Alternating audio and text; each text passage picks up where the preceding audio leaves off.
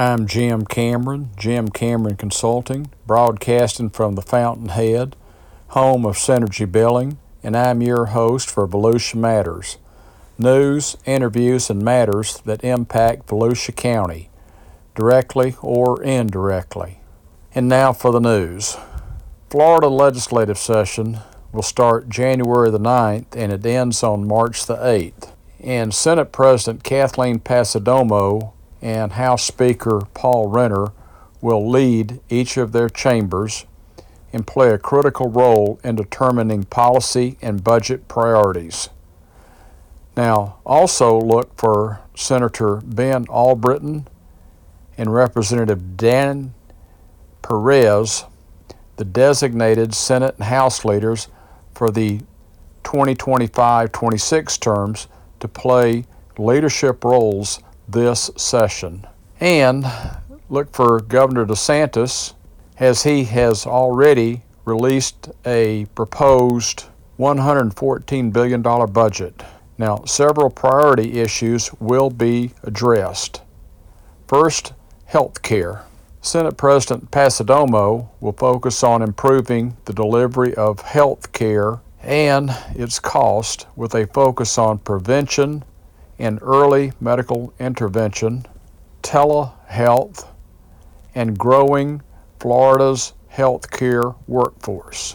House Speaker Paul Renner has also identified these same healthcare issues as a top priority. Education will be another priority, whereas last year the legislature focused on expanding school choice options for K-12 students. And Senate President Passidomo wants to reduce regulations and burdensome reporting paperwork requirements for public schools. And so far this year, we're seeing 3 bills related to deregulation of public schools already moving through the process. Another issue, infrastructure and energy.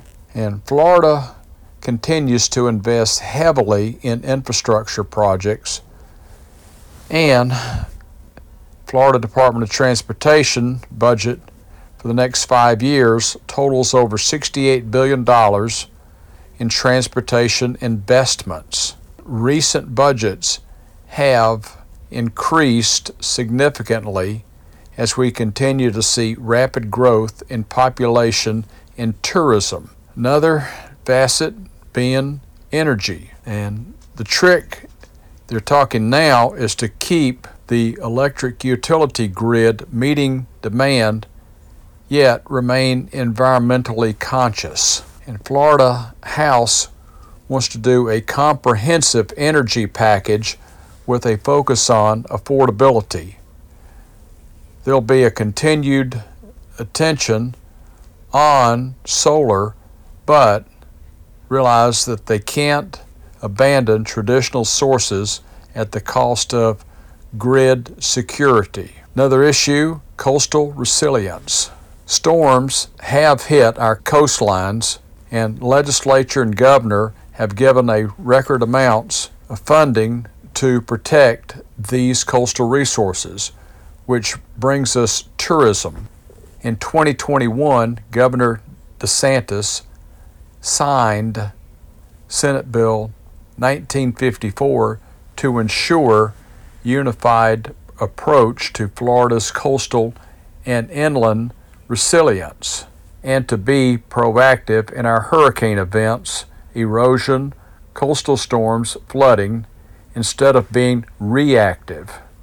And the Department of Environmental Protection, DEP, is going to be requesting $206 million for a Florida Resilience Program for fiscal year 2024-25. Another issue, insurance. Florida continues to see increased insurance rates and drops in coverage, and it's got some companies rethinking whether they want to come to Florida. Now, last year, legislature addressed tort reform, specifically as it relates to insurance contracts. They eliminated AOB's assignment of benefits because there was so much fraud in the system. This past session, legislature allocated funds to the My Safe Florida Home program, where consumers can get grants for equipment to fortify their homes against hurricanes. However, all this is going to take some time for reforms to work through the system for insurance rates to drop. Now, you might remember my November 22nd interview with Hyatt Brown when he said the same thing. Now, in the meantime, consumers are having a hard time insuring their homes, which is a big problem affecting home sales. And that affects a big part of our economy. However, there are new private sector insurance companies that have become licensed to write policies. So, hopefully, with competition, they can offer policies on a more affordable basis. And they're starting to see creativity in terms of what policies look like. Deductibles are changing, and several bills have already been filed in the 2024 session that pertain to property insurance. Meanwhile, Citizens Insurance has increased to about 1.3 million policies.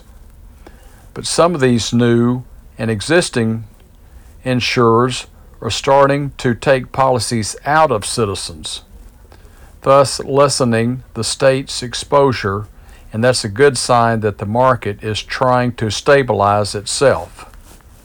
It's just going to take a little more time. But another problem that affects insurance is the cost of reinsurance. And unfortunately, that's not regulated. However, there is the Florida Hurricane Cap Fund, which provides low-level reinsurance protection for all property owners in the state. So they may be looking at some ways to tweak that level of protection with the hope that it'll stabilize insurance companies. Now, another facet is auto insurance. Legislation is likely to be introduced that would replace our current system with a bodily injury and property damage system. And if something like that was adopted, some believe auto insurance rates would go down. A new factor is electric vehicles. It's said that they're costly to repair when they're in a car accident. And it's those kind of things that are also driving up insurance rates in the state. Another item is budget update. Florida's economic outlook is positive. Growth that's driven by new arrival of baby boomers in Florida, as well as pro-growth policies that state leaders have enacted over the last several years. We are the third most populous state with more than 22 million residents on average, and approximately 817 new people move to Florida every day. And as for unemployment, Florida's rate is 2.8% versus the national rate of 3.9%.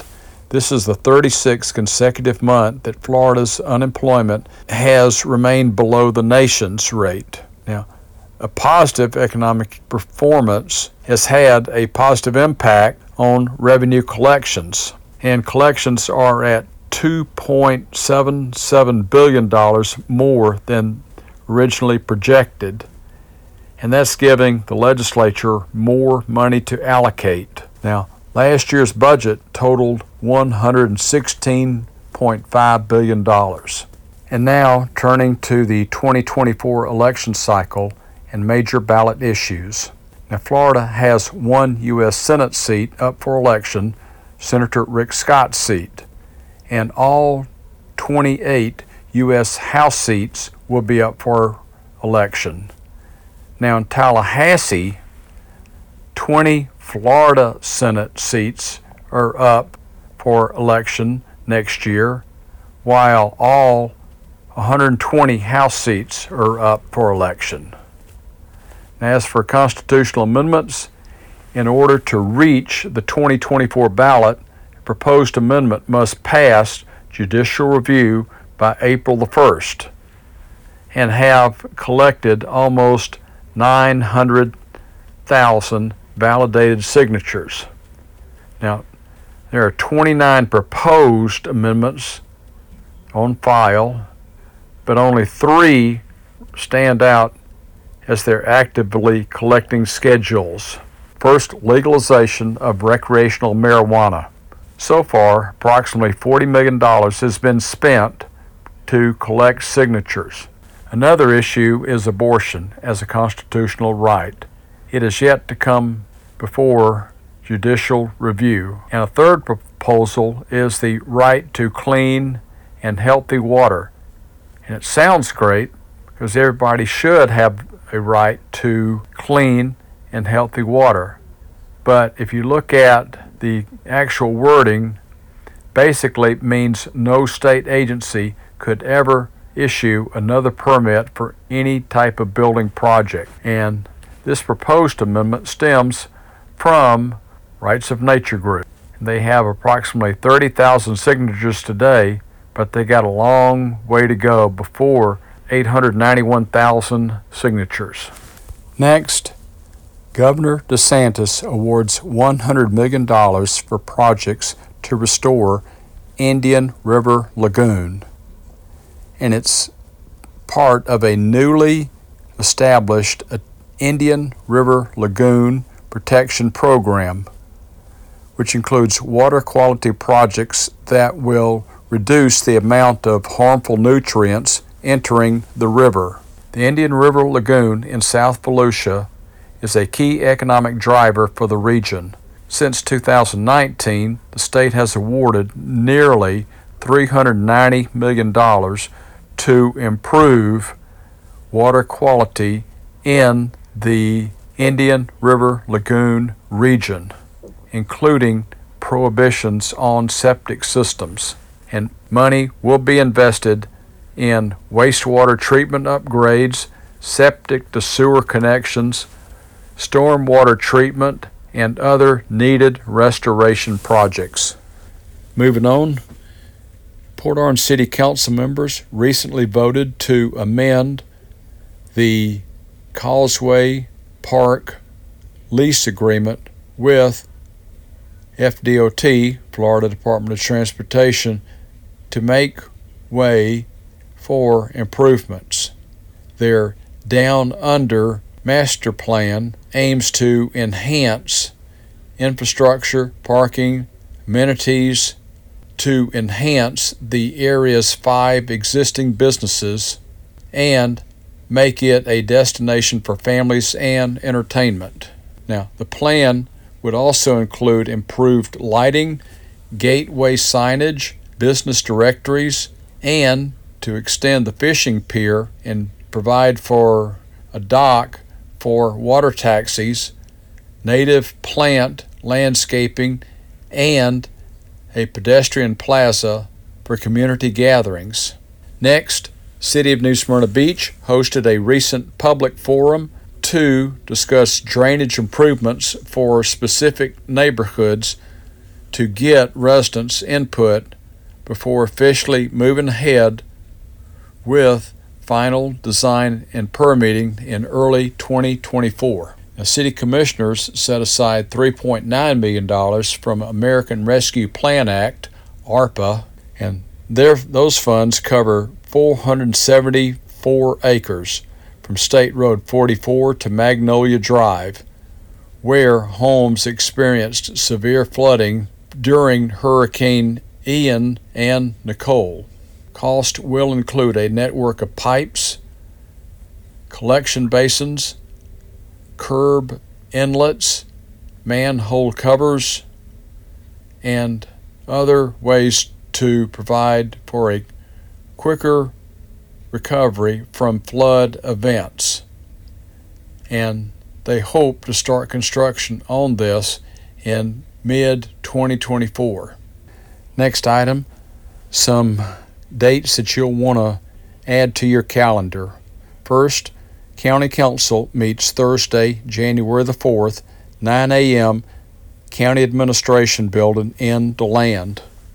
Now keep in mind that it's going to be Thursday, January the 4th, 9 a.m.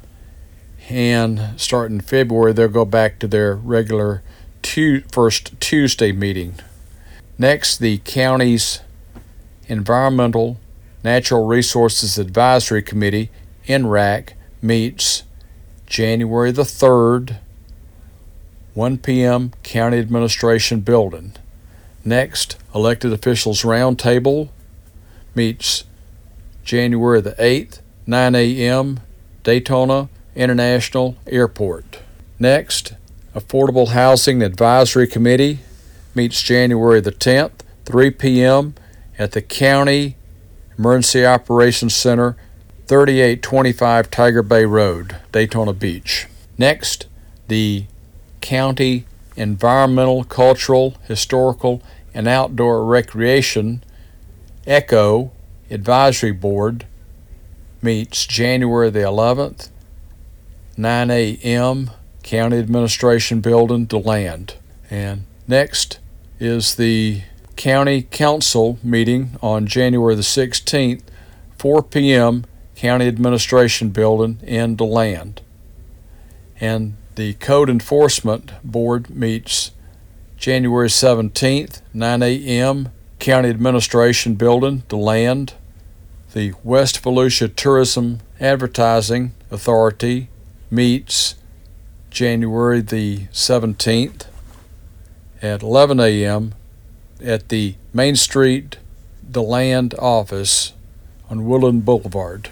Next is the Halifax Area Advertising Authority, the CVB Board, and they're going to meet January 17th, 2 p.m. at the Daytona Beach CVB office, which is 140 South Atlantic Avenue in Ormond Beach.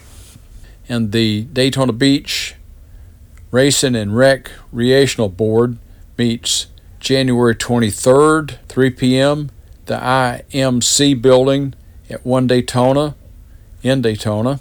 And then the River Sea TPO Board of Directors meets January the 24th, 9 a.m. at the Daytona Beach International Airport. And to finish up, look for a new podcast episode to be released next week, and views expressed on this podcast may or may not necessarily express the opinions of Jim Cameron Consulting. And for more news, check out my newsletter being emailed the first week of each month.